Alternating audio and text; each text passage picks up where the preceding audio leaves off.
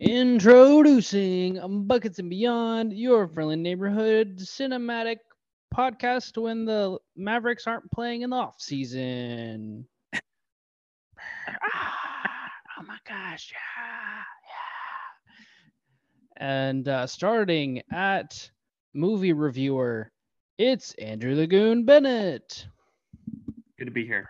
Oh my gosh, dude. And starting at co-movie reviewer, it's your boy Ben Seibel. Oh my gosh, yeah.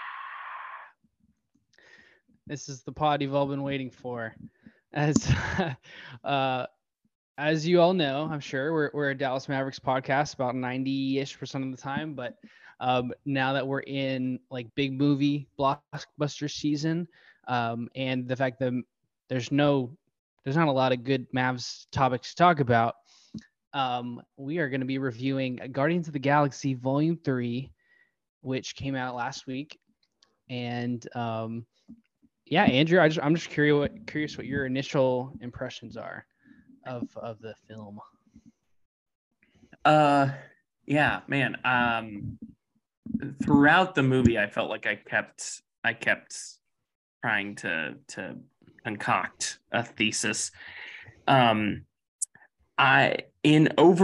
Overall, or like top line kind of review is good, not great, or above average, not. It's hard for me to divorce my feelings about this movie from my general fatigue when it comes to like Marvel products in general. I will say this definitely is the best looking Marvel movie we've had in a long time. And is the most distinctly and like uniquely written and directed. It also gives what I would say are some of the better performances that we've recently gotten in the MCU, and some of the better writing, or just the better story beats and character arcs or development over a movie. Like, I mean, it's it's kind of like I described it in a Letterboxd review that I posted last night, that when you've been getting plain white toast for a while, so like putting butter on something is groundbreaking, or it's amazing when you suddenly have toast with butter on it, or maybe toast with Nutella. Not now, butter or Nutella or peanut butter or jelly, those are not like groundbreaking flavors. But when you have had a long string of bland, below average, less than ideal storytelling presented to you, when James Gunn swoops in and like suddenly gives you something that's a little fresh, a little different, is visually still like exciting and interesting to look at, it comes across as like this great experience. I feel like I reside as the resident snob movie critic nitpicker on the podcast. So generally, like, enjoyed myself watching the movie. Like, it's definitely looks good, and I appreciate what James Gunn is able to do and what he's able to squeeze out of the narrative and like story and character elements. Again, I'm not I don't know, I'm not gushing with like, oh my gosh, this is the greatest movie I've ever seen by no stretch. But it was refreshing to get just like a well-cooked meal. I'll put it that way. I think your food metaphors. Yeah, I think that's what has been lacking over the last few years or months or however long, of just like, give me a quality product that is an enjoyable. This movie will also be my opportunity to stump for make movies shorter again. Roger Ebert is famous for saying no good movie is too long and no bad movie is too short. Unfortunately, Guardians of the Galaxy is kind of right there in the middle where it's like it's maybe a little too long. 2.5 hours. Yeah, Yeah. 2.5 hours is tough. And maybe this is me. I'm almost 30. So like going to see a movie on a weeknight, particularly 2.5 hours is you're pushing my level of my energy and my attention span. Oh yeah. Or just so yeah, those are my general takeaways. I'm curious based on the notes that you sent me. I'm very curious to hear your reaction, Ben, because I can imagine that it's much more positive than my kind of yeah, okay response was. We'll get the scores later. I think what I I I'm kind of have similar thoughts about good but not great, or like on the verge of being great. I think what what is what James Gunn did a great job of is executing all these different storylines for each character, making it never felt busy, it never felt like over, any other director, like that they'll take away from one character to give to another, but usually in James Gunn movies they're always bouncing off of each other and just having a great time and in entertaining the audience, and nothing feels forced. Like you said, the whole, set design, all of the engaging, um, you know, like there's just so much was well executed. It's hard to really knock a whole lot with this movie. I think there's a couple things that, um, part of it is just my expectations on what it should be. Um, but like Adam Warlock, like I thought he would be a bigger part of all of this, but you can understand why they, kept his role to a minimum. They kind of showed him at the beginning how powerful he was, and then, kind of a little bit towards the end. And I came into this movie, and I mean, I guess we'll kind of transition to that in a sec, but like yeah, it just there was, because they also have to kind of put a bow on it. This is the end of the trilogy. This is the end of, like, that's part of why I think the runtime was a little bit longer. I think different parts of the story where it's clearly like Rocket's movie focusing on his trajectory and his flashbacks. There's that part of the movie. There's like the Guardians trying to fix him for the majority of the movie, and then there's, you know, Yeah, it's Rocket's movie, but Rocket also spends the majority, like he's 2 hours knocked out. of the runtime comatose, like in He's knocked traction. out. Yeah. I think Peter's storyline is kind of what ties everybody else together, of how like he's coming back from with everything that's going on with him. I think there are just certain things that I feel like could have been tied up a little bit better, or but I understand how they got to the point, to the movie that we saw. Mm-hmm. But overall, I think just James Gunn distracts you with how beautiful the scenery is, and how these amazing jokes between these characters and these awesome moves that these characters can do.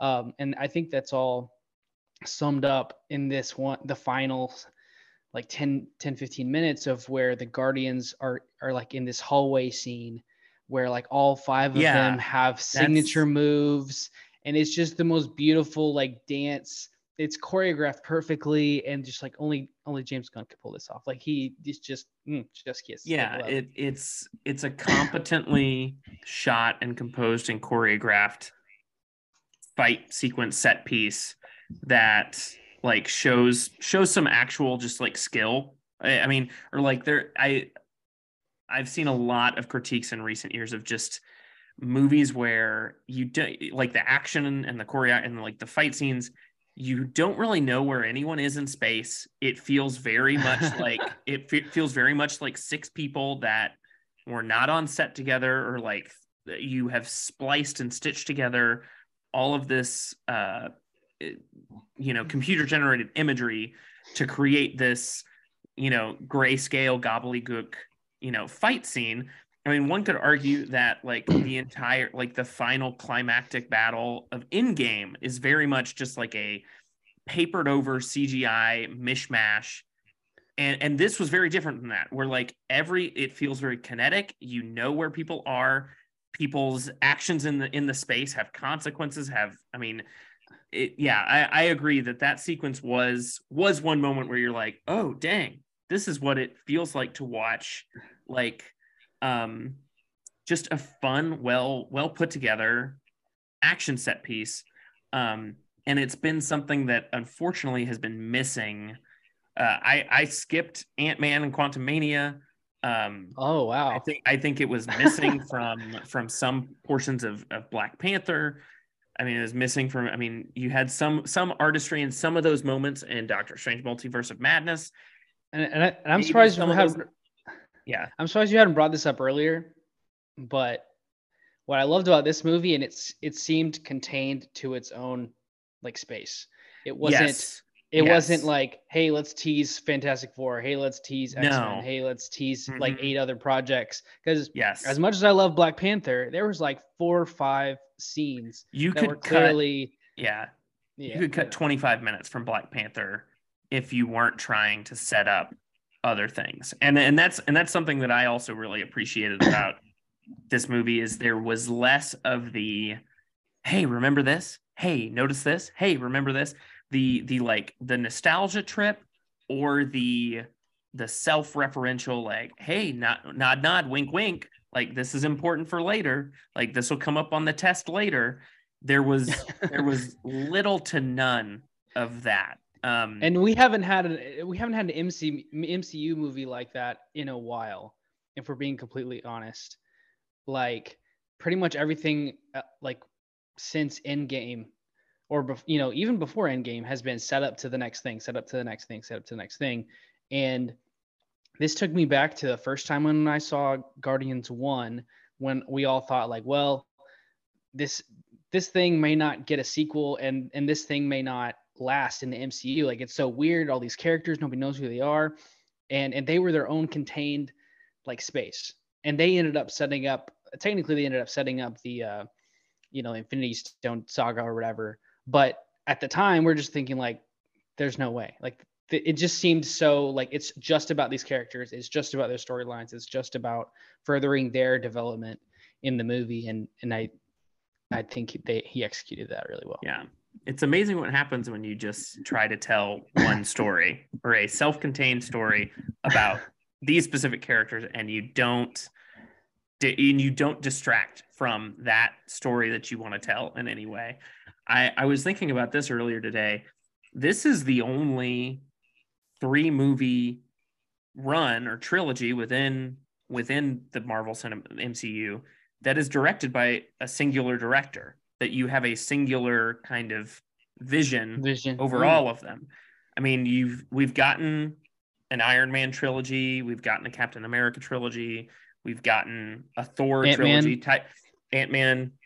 Oh, has Ant-Man been the same? I think Peyton Reed directed all 3, but I know what you're talking. I see what you're saying.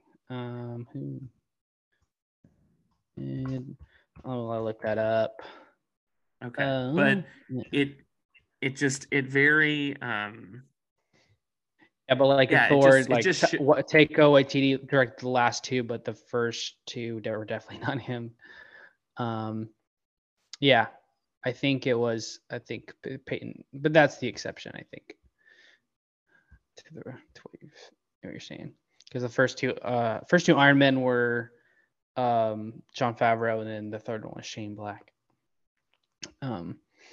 But well, I don't know if you had any preconceived notions about this movie. There's a couple things that I came into this movie thinking would happen, or what I assumed. We all know what happens when that, what happened. Man. I won't say that exactly. So what I assumed, or what I was wrong about, no main character deaths. I thought for sure we would lose Drax and Rocket, but definitely Drax, because Dave Bautista has been pretty vocal about like, hey, this is my last. I think all of them have been, haven't they? Like Zoe Saldana has been. I guess I wasn't as aware of her, but I think if your character involves any type of body paint, I think you're a little bit more checked out than their other cast members. Yeah. Well, and like I think Bradley Cooper just steps into a booth and talks for 30 minutes. And he's done. Bradley Cooper's got the best job in the world. I think, well, in the conclusion of this movie very much felt like, and this is another area where like this is just the price you pay for being a part of this like interconnected, this product that continues on and on and on.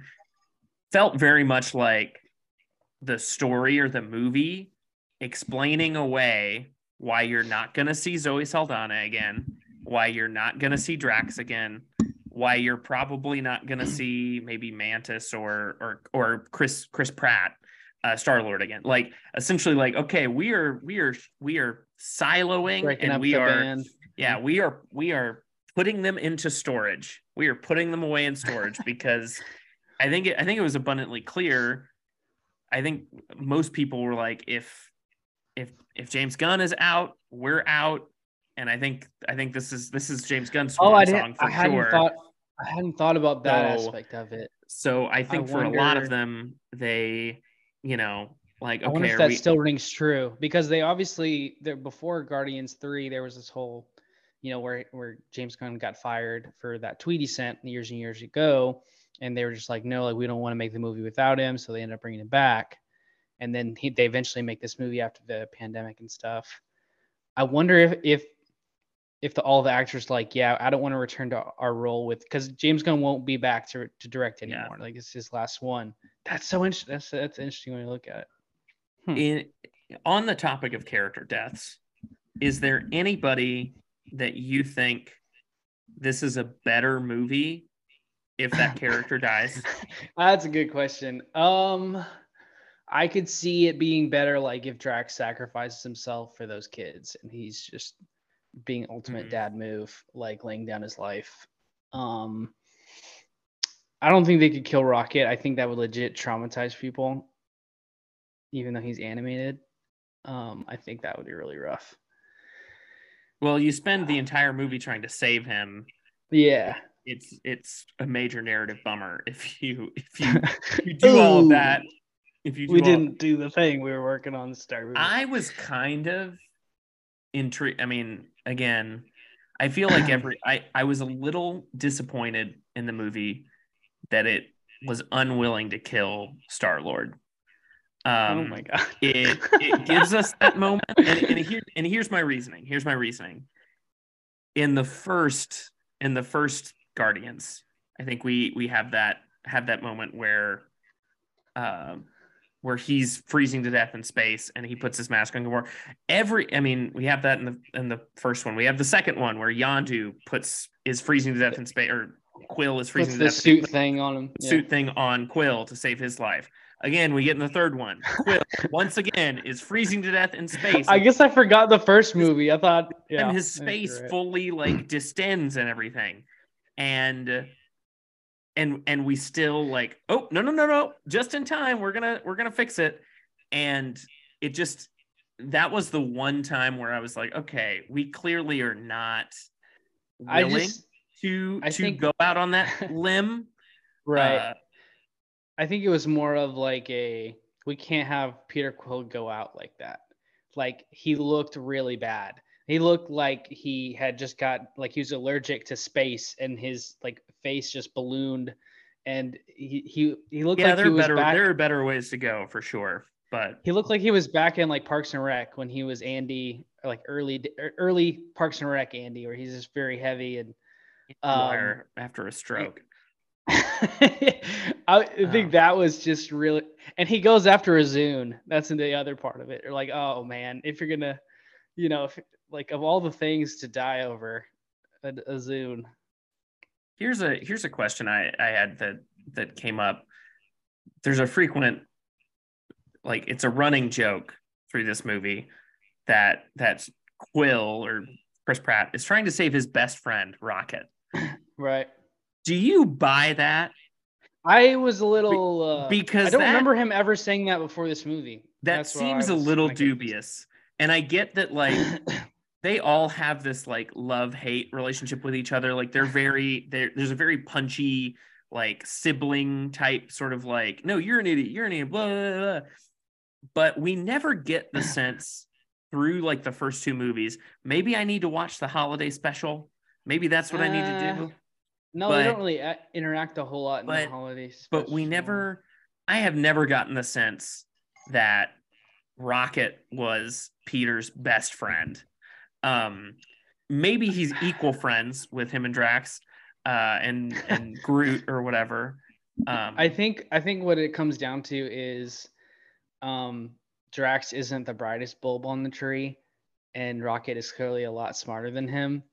So I think it's just by default, he's the best friend. He spends the most time with him. By default, you're my best friend by default, because all of these other people are kind of, yeah. I think that I wonder if I need to rewatch the second one, because I remember them butting heads a lot in the second one, where Rocket like stole those batteries, and he's kind of screwed them over. Yeah, again, they consistently have a very antagonistic relationship, a very like they're friends, like, but it's almost still like little brother. Yeah. Like Rocket's clearly the little brother who's just trying to do, stick it to Quill no matter what, because he doesn't respect his authority or whatever. Yeah, so that also threw me off. So other thing I was wrong about, Adam Warlock, I figured he would be more featured in the movie. And he maybe, I feel like he didn't have much screen time. Just after that first display of power was awesome, though. I'll say that. When he just kind of takes out, he like totally dismantles Groot. He beats up on Nebula really bad. She looks all like janky, and I think he basically just wrecked through everybody. Yeah. But what did you think about how they used him? I mean, I didn't really I don't have a ton of knowledge of Adam Warlock outside of, Nick Poulter's, 15 minutes in this movie. I think it works pretty well as like a little bit of levity and like a comedic side character or side antagonist. I don't think he works as the primary antagonist, and they do a good job of kind of setting him up as, again, all of these characters are kind of like lost children or lost people that like don't have a place. They don't fit in there. And so the trajectory of him going from antagonist to like, oh, maybe I can find a family with all of these weirdos. I enjoyed that. So I think in general it was a better choice to position him as like a side antagonist and then a future ally, as opposed to trying to build your movie around him being the primary villain, which is what was kind of teased in volume 2, is Elizabeth Debicki's character is creating this, ultimate weapon to defeat the Guardians, and then it turns out he's like, I mean, he's powerful, but not quite. They mentioned that they took him out of the tube early, which is why he's not fully developed. A little premature. Mature. Yeah. So I think it's what we didn't realize going into the movie. So him like getting enamored by that little space cat, I think that was really funny. And last thing I was wrong about, I really thought Gamora and Quill are going to get back together. That was just, it seemed like too much of a hurdle for them to get, she was just not happy. Another thing that I actually really enjoyed about this movie was the willingness to, I think a lot of some issues I've had with Marvel in the past is that there's a very significant event, a significant moment. I also have this issue with, like, sometimes in Star Wars, this happens, where there's a very significant character moment or a very significant, either it could be a death, it could be a change in the relationship or dynamic.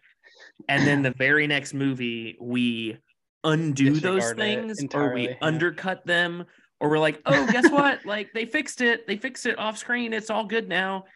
And both the willingness of James Gunn and to continue along that narrative arc of like, no, they're not getting back together. And like, what does this relationship look like felt both very mature and very realistic for like I don't know. It reminded me of that freaking movie, like The Vow. Is it Channing Tatum and Rachel McAdams? Rachel The Vow McAdams, I movie, think. where I think you're right. she gets one of them. I think she gets It's amnesia or amnesia, something. and he's trying to like remind win her her of how back. much, of how, and it's like I'm not that person. Like I have no, and so I really appreciated that we didn't take the obvious route of like the trope of them getting back together almost immediately. And let's wave a magic wand and like, oh, she loves him again. Like, no, like let's live with the consequences of the past and like build something different and I think eventually more interesting. Yeah. They handled it really well. I was just kind of shocked that that's not what the they kind of figure it out at the very end, and she realizes she just didn't have enough time with him, and it worked out. I think they executed well. So now on to the villainy side of things. Where does High Evolutionary rank in the MCU in the movies of all the other villains? I think I'll just let you go. Where do you think he ranks? Gosh. I have no idea. Or maybe just tell me what you thought of him. I can tell you where it's ranked. I mean, he was a very effective villain. I think it's a little bit of a cheat code to use animal cruelty to show how villainous a character is. Good job. Like I know everybody in the theater hated that dude. By act 2 or like barely 40 minutes into the movie, I mean 30 minutes in, like we hate this guy. He's the worst. So like it's effective. I guess in that regard, super villainous, like the philosophy or kind of the rationale behind the villain was also really interesting. The performance is really good. I would say the only area that it's lacking is the High Evolutionary's powers are not particularly intimidating at all. Like I know he waves his hands a few times and does the gravity stuff, but that doesn't particularly stack up with like some of the villainy we've seen out of almost, I mean, a lot of other villains in the MCU have much cooler and far more menacing powers. Okay. And it was strange to me to have him have such kind of quaint antiseptic like powers that he doesn't really do too much damage to folks with them. He throws out a mortal around, he throws some folks around in a movie this movie is fairly violent by MCU standards. It's pretty brutal. I think we get the first like visualization of like Mantis's arm gets snapped in like the first 10 minutes. Like that's pretty jarring to see in a Disney MCU movie. So for this villain to have fairly like boom boom like sci-fi noises and I'm throwing you around the room, telekinesis, when he quite honestly could, be like crushing people into jelly, or could be, I mean, there are a lot of other things that could be happening. So I don't have a top 10 list for you to put him somewhere. I would say he probably sneaks in the top 5. It would probably be Thanos, Killmonger, Loki, Kang, and then him. I would say he's probably Kang is top 5 already after one movie. I think the performance takes him up there. Okay. But I mean, in real life, Jonathan Majors might actually be a villain. So I mean, he might be on the way out. He's top 5 in certain statistics for sure. Yeah. What I will say that because I mean, you didn't experience this because you didn't see Ant-Man 3, but there are definitely there are definitely similarities between Kang and the High Evolutionary. Kang is wearing purple. High Evolutionary wears purple. Like Kang uses Thanos like wears purple. Like they're all purple. I guess Yeah, there is a Marvel thing of putting the villain in purple. But I think the actor for High Evolutionary, I don't know his name off the top of my head. He did a really great job in just selling how like insanely crazy and mad he was that Rocket figured this part of the equation out. And I think he did a really, Yeah. probably one of the better overall performances as a villain um, in the MCU. I think he just crushed it. So I don't know if you had time to put this together, but we had these categories, little miniature categories. Who won / lost / stole the movie? And I think it's pretty self-explanatory. Won, stole, and lost. I am gonna go with for winning the movie. I really loved what we got from Karen Gillan as Nebula in this movie. Ooh, I feel like this is the most we get to see out of her character, and this is the most like she has to do in a movie. I also have a soft spot. Like I really love the Mantis and Drax dynamic, and the three of them kind of form a little bit of like a miniature team within the team for large chunks of this movie. But I'm gonna go with Nebula just because we haven't like I really enjoyed her moments like throughout this movie. Lost the movie. Who stole the movie? Maybe we can Stole the movie. Easier. I think it easily has to be the High Evolutionary. Like his. I mean, that's again. It's a really good villain performance. I think. I mean, everyone. I think all of the reactions that I've seen have universally have been praising praising his performance. So I think that's an easy steal. It's also like you don't always expect the person portraying the villain to like come in and especially in like a final third installment movie.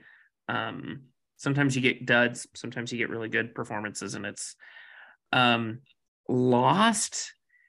I feel I'm gonna go with something. This is I did not care for Groot's design in this movie.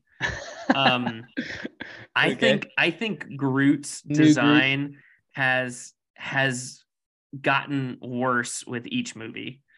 Like his original OG Old Man Tree design is easily the best. You have a soft spot for Old Man Trees, though. Let's be real. It looks the coolest.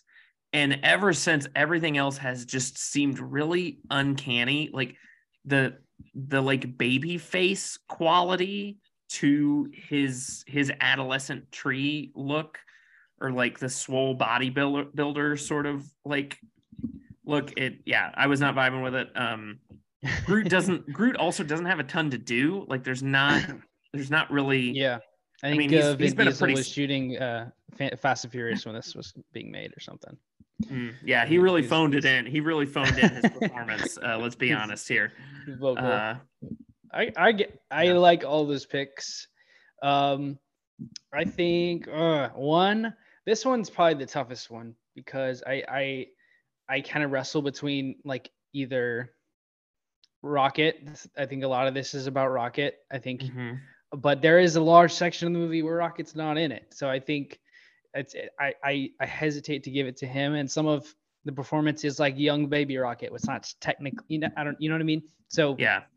I would say Star-Lord did a really good job just kind of running point for this team. And I feel like this was one of his better, Chris Pratt's better performances as Star-Lord, just kind of leaning into that captain role. And you can tell he's dealing a lot with Gamora, but he's still, I honestly, I generally don't expect a lot from Chris Pratt in any role. And I think he did a pretty solid job in this movie. I think it's one of his more interesting and nuanced performances, like both as as a little bit of a ham, a little bit of like the butt of the joke, but also like the central protagonist, and also trying to deal with some trauma.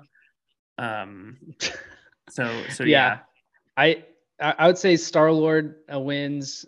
Who stole the movie? I put Nebula on this, so I'm kind of more with you, and I think Mhm. she's kind of replaced Gamora in that, the lead female role where she's got all the great lines, but she's also kind of um, it, kind of almost like the big sister to Mantis and Drax, right? Just kind of trying to get them together, or just kind of get them away from each other in certain instances.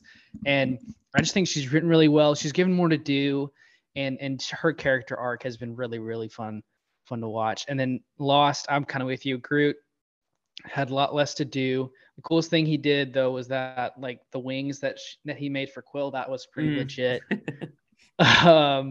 But yeah, I just think I wonder if you put it up against the other Groots, in the previous movies, I feel like he just had, this one had a lot less to do, or was less Yeah, or involved. there's just less interesting. Yeah, you have Baby Groot, who is really dumb and doesn't know what to do, and is like, and has no brain capacity. You have Old Man Groot that like is this very like caring figure that I think kind of like nurtures the whole team. You have the adolescent in-game Groot that's like really just a punk and like annoying, and then this This Groot is is like just Soul Groot. this Groot is just kind of there, just I think him and Drax definitely work out together. I think they're on the same protein plan yeah. and everything. Yeah, he's soaking in the creatine. He's sitting in a planet and a potted plant, a Pot of planter creatine. full of creatine, full of pre-workout. Just Just getting that. yeah, all about them gains. Let's touch on the post-credit scenes a bit. There are two post-credit scenes in this movie. The first one is gives a new Guardians lineup. It has Rocket and what they're calling Alpha Groot, because he's just so massive. We have this Phyla-Vell, which is one of the kids that they freed, has powers, I guess. We have Kraglin with the arrow. We have Cosmo the dog, Adam Warlock, and then I'm not sure who Blurp is. I just got this list off the internet. Gun to my head. You could not. I think that was the pet. Don't quote me on that. The furry Adam Warlock's cat. Yeah. Friend pet. I think that. So what are your thoughts on that lineup and the dynamic there? I'm gonna be honest here, and this is soapbox moment for me. I do not stay for the post-credit scenes anymore. I have not stayed for a post-credit scene in maybe 2-3 years. I mean, I guess I did see the Bruce Campbell post-credit scene at the end of Multiverse of Madness. I don't. You're anti post-credit scene. I am. I only have so much life to live.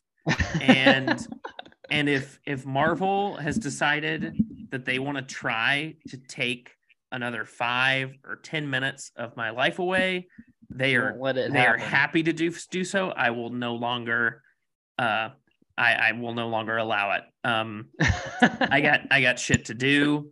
I got to get home. I got to let the animals out. I have infinitely better things to do with my time than sit in a darkened theater and wait for like whatever. Maybe it was after Eternals. Eternals might have been the breaking point, because we get Harry Styles walking out as God knows who, and it was Star just like, what are we doing? Yeah, what are we doing? What am I like? This is our life, and I say this as I sit here on a podcast talking about this shit for like, it's yeah, I did see some of them, because the team up, the like post when they're playing music together or whatever, or listening to music together, like that was like 30 seconds after the end credits. Like, I mean, it's not even a post credit scene. It's a pre-credits. It's like a mid credits. Yeah. It's immediate. Like you get that very quickly. So I was like walking out of the theater when that shows up, and I'm like, they're already okay. And I like paused for a minute, and I was like, okay, yeah, it's all of them together. And then they start picking music that they like or try, and I'm like, all right. And okay. Well, I asked the wrong person that, clearly. What was the end credit scene, Ben? What was the end credit scene? Come on, enlighten me. This is also far more fun for me than sitting in that theater and watching it. Yeah, is having somebody try to describe it to me and me deciding if I give a shit or not. I think unfortunately what happens with some of these end credit scenes is the ones that you wait longest for have little to no impact on MCU. It's just like a cute little moment. And that's what happened with this post-credit scene where Peter goes back to Earth, right? And he's just eating cereal with his grandpa. And it's just like 10, 15 seconds of that. And then it says the legendary Star-Lord will return. But let's talk about give us okay. I'm not done. What happened to blooper reels? What happened to blooper, like Rush Hour 2? Like give me some blooper reels. I love a good at least I think like until the actual post-credit scene, that would be great. But I think I don't know if the graphic artists that worked really hard how they would feel about it, because they already feel like they're not getting any love. But I definitely like that idea. I think that would be awesome, especially in a movie like this, with a bunch of fun characters. So you saw that Peter Quill went back to his grandpa within the movie. Yeah. So this kind of for me opens up a lot of questions, because he's been gone from Earth since 8 years old. And he's probably in his 40s right now. And he's coming back officially for the first time to kind of, be with his grandpa. Would you watch a movie where Peter Quill is figuring out all he missed in like those 30-ish years, where he's just like, because I think he's very much like a childish person. And he talks about like how great Kevin Bacon is, or Teenage Mutant Ninja Turtles, or like he'll mention like all of these like 80s references. And I feel like that would be I think would I watch it? No. Do I think that the character of Peter Quill would get a kick out of like 90s action movies? Like, I mean, speaking of, Face Off, he would love Face Off. Yeah, he kept saying Face Off. I almost thought like he would have seen it, but he'd love True Lies. He'd love I'm sure he would get a huge kick out of catching up on all the. Would I enjoy a movie about him watching or like listening or like catching it? No. But just like imagine that like you get like he's from like Missouri, right? So he's probably a Chiefs fan. Like he comes back and the Chiefs have won 2 Super Bowls. Like there's like kind of almost like time travel in a sense. Ben, if you had missed the last 30 years. What is the first movie you're seeing? The first TV show you're watching? The first album you're listening to? That's tricky because I've already seen all of those. So it's more like in 30 years, if somebody takes you away, right? Like if you've been gone from this point, 30 years later, I would probably watch the sequel to the Batman. I would watch, like sequels I know that are coming out within the next 3 years. Yeah. I think. What about you? How would that even work? Oh, like what if I disappeared now? Yeah. And I had to. I can only really think about like specifically what's right in my. I would play The Last of Us Part 3. I would go see Dune Part 2. I would go see Barbie and Oppenheimer back to back. Well, you can't do that because Oppenheimer's. Well, I guess you could do that because they've been out by 30 years. I would go. I would watch Andor season 2. That'd be great. There are a lot of Andor season 2. Play Jedi Fallen Order 3 or Jedi Survivor 2, whatever. Milo really likes your picks. Milo, hush. Hush. No, if we were going back 30 years, if it was the last 30 years, it would be the Lord of the Rings trilogy easily. But otherwise, I hope they explore that a little bit more. I know that it seems like he is coming back. I'd like, because they didn't Is he really coming touch on back? it. How is he coming back? What are they gonna do with? Are we gonna just watch a Star-Lord movie? We might. I don't know if he'll get a movie. He's definitely he'll come back probably in the next two Avenger movies. Maybe that's where he, like, his character line ends. Yeah, Maybe he gets killed or I something. guess. But I guess what I've been hearing is, like, obviously a lot of these Guardians actors want to move on. I feel like within the two Avengers movies, there's probably going to be like some multiversal thing where they get recast and it's different characters, different actors playing those same characters. But Chris Pratt is cool to just stick around. He's hanging out after high school. He's I think he's he'll collect the graduated and checks he's for the still. next two Avengers movies, and then Yeah. I would be shocked if he's still in it. So let's see. Okay, so let's do real quick. State of Marvel. Up to this point, we've talked about it. Even like a year ago, we talked about it. It was still not much has changed from the Marvel output perspective, where either the shows go too long or the quality is just not there, or in the movies there's clearly a problem, whether it's writing or character development or doing too much. And then you get this movie where it's just hitting on all cylinders. The direction is amazing. The characters are well developed. There's not too, it's very self-contained to the point where you can focus on the characters. It's a breath of fresh air. It's a a great meal, as Andrew pointed out earlier. So where do you think this? Well, what can Marvel learn from this, and what do you think the state of Marvel is right now? I would say that the state of Marvel is a little bleak. If this feels like the peak before the last little. This feels similar to like the last great game from one of your favorite players. I couldn't tell you when Dirk Nowitzki had his last like 30-point game, or his last truly transcendent game. But this feels like that, where we are in for a potentially steady decline, because what is on the horizon is really a pretty big question mark, and it's pretty middling. Next movie is the Marvels. Yeah, I think in November.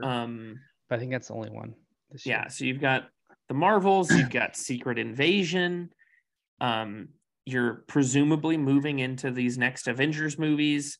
I have no idea who's going to be in these Avengers movies. Like, which characters are you using? The Black Panther trilogy, or I mean, movies are. I guess you're continuing on with Letitia Wright, but that is in flux. I feel like you just have a long list of kind of just middling products, and I think Marvel is gonna muddle through until they can either hard reset with X-Men or Fantastic Four or whatever it might be. But we're in pretty big doldrums. I don't have a lot of confidence in them to put out something that's both interesting, well done, and something that I would care about. I mean, maybe we'll see. I'm kind of in the position of I'll wait and see on pretty much anything. If the Marvels comes out and the reviews are gushing, and people I trust on film Twitter or wherever are espousing that it's like a worthwhile watch, then I'll go see it. Mm-hmm. But if we're getting more kind of maybe, like, I guess, then I don't need to. I don't need it. I don't need to spend 2 hours at the cinema to watch this when I could spend 2 hours at home, or I could spend 2 hours at the cinema watching something else. I'm going to watch Mission Impossible Dead Reckoning again, or I'm going to go Barbie and Oppenheimer again, or I'm going to go see Dune Part 2 again. Right. So that's the state of it for me, is just a lot of maybe. It's no longer appointment viewing. It used to be it used to be you better be there opening week or like within a week, and like it's a big deal. Mm-hmm. It doesn't feel that way. Maybe I've aged out. I don't know. But it just doesn't have the same. It doesn't feel Then like, hit oh, it the doesn't feel same. like, oh my God, I have to see this. And Yeah. you never do. There's never a movie that you just have to see. But yeah. I don't know. Where are you on the MCU? What are you looking towards Um, on the horizon that gives you well, hope, or that to besides take away, Spider-Man? Besides Spider-Man. see, that's the thing. Like Spider-Man, the next movie I'm looking the most forward to is Into the Spider-Verse, which we're definitely gonna review. Um, or I guess Across the Spider-Verse is what it's called. I'm kind of I feel like similar to the Mavs, the Marvel's in a rebuild in a sense, right? Like they've um I feel like they're franchise players. Your Robert Downey Jr.'s, your Chris Evans, and then the Thor movie was just so underwhelming. Um, you're wondering if they can produce the hits, or if they can put together winning seasons like they used to. Now it just seems they're just churning out stuff to churn out things, in which it doesn't get the same care as those movies used to get. I don't think this movie fixes Marvel by any stretch, because the person who's directing, like, he's not going to be here to hold their hand through it, or to help them out. He's going to be on the other side, hopefully making great movies, Lord willing. God, I hope that would be awesome. That's a whole nother conversation. But I think, like, if you just tried to put together like an Avengers lineup right now, I'm not super excited about it. It's going to be Anthony Mackie's Captain America, She-Hulk. You'll have Doctor Strange. You'll have Shang-Chi. You'll have, but I'm having trouble thinking of who else is going to round out the team. You know what I mean? So like it's Captain Marvel. Captain Marvel. There's definitely people I'm forgetting, but I think like they're in a rebuild right now, and they're trying to get you to invest into new characters, which is tough because we've spent so much time with Robert Downey Jr. and Chris Evans and those actors. So, yeah, that's kind of where I'm at. I'm not super. I hope Marvel learns from this movie and kind of applies it to the rest of them, but I don't have a whole lot of hope that they will. Well, I think not they it. kind of You're on a timetable where all of this has to be interconnected again right. in the next like year or 2 years, like 2 or 3 years. You're I gonna be think this back into this Avengers stuff, and it has to all mesh and go together. And you're not gonna get the self-contained, like interesting, character-driven storytelling I that you think might what's get from Guardians.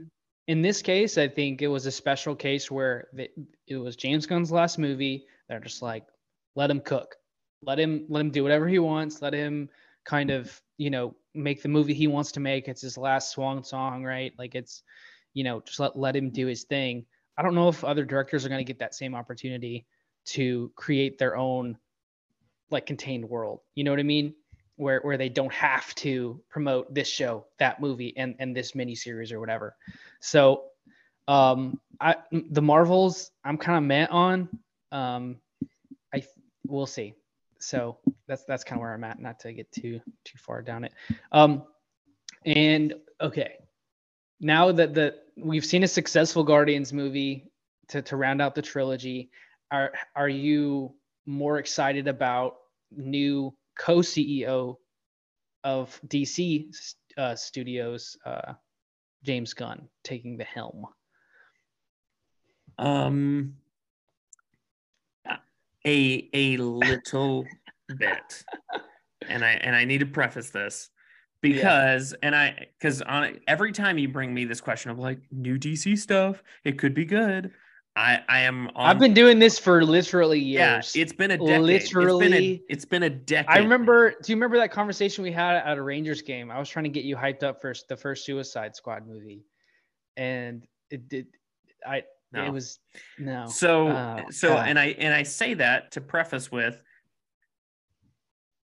pretty much every project that James Gunn has been involved with, I have enjoyed to some extent. I enjoyed his DC Suicide Squad that came out. Was that last year before? I've enjoyed the 3 Guardians of the Galaxy movies. I've enjoyed. I have not seen Slither, one of his mid-2000. I think that was his first directorial debut, but it's on the list. Like I want to see it. So I can't help but say, okay, you got a proven track record, like, of putting stuff out that I have found interesting and enjoyable. So like, I'll give you a shot. It matters to me very little, like, if he's in charge or versus whoever else.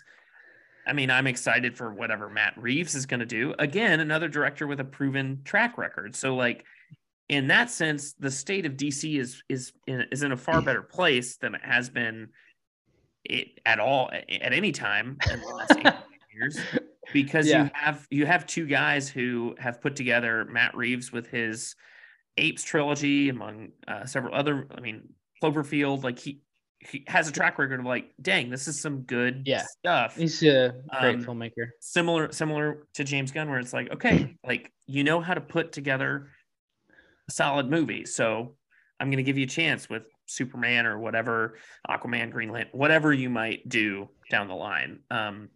So the confidence meter is ticking up a little bit. It is we're trending upwards, trending upwards from 0% confidence. I'll put it that way. I'm surprised it was 0 and not a negative number. That's good. That's progress. Growth. That's on growth. It's on growth. I would say I'm excited. I think, and I'm just, I said this a couple years ago when we were having this discussion, like, what does DC have going for it? DC has these established characters that haven't had a true, like, interpretation when it comes to a movie, like, or it hasn't been executed well. Obviously, there's a lot of Batman movies. That's the main thing that they churn out. But I think James Gunn can tap into those characters that would otherwise not be that other directors wouldn't take a risk on. Or so he's obviously excelled in, like, the quirky characters in the Guardians, right? Like he's made those lovable characters that everybody enjoys. I just want him to prove himself with those, like Superman, with, we got the Flash coming up. I think he was kind of overseeing that towards the end. But there's other movies that I think can be made, like a Green Lantern, like a Martian Manhunter. I think that in 5 years, DC could be, like, setting up a great expansive universe where each director is cooking themselves.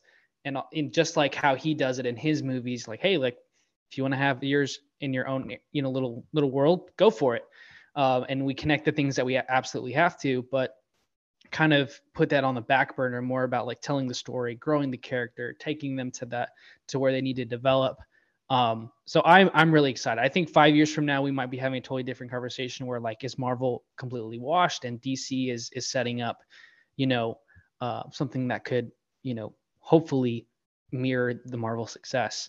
So yeah, I'm real excited for what he can do. You always are, Ben. You always are. I know. You can always count on. I'm like, unfortunately. Yeah. And finally, let's get to the beyond cinema scale. Back to the movie. How would you rate Guardians of the Galaxy Volume 3? Do we want to do, like, a grading system or the... Oh, that's what you meant by the beyond scale, like buckets and beyond, our beyond scale. Beyond cinema scale.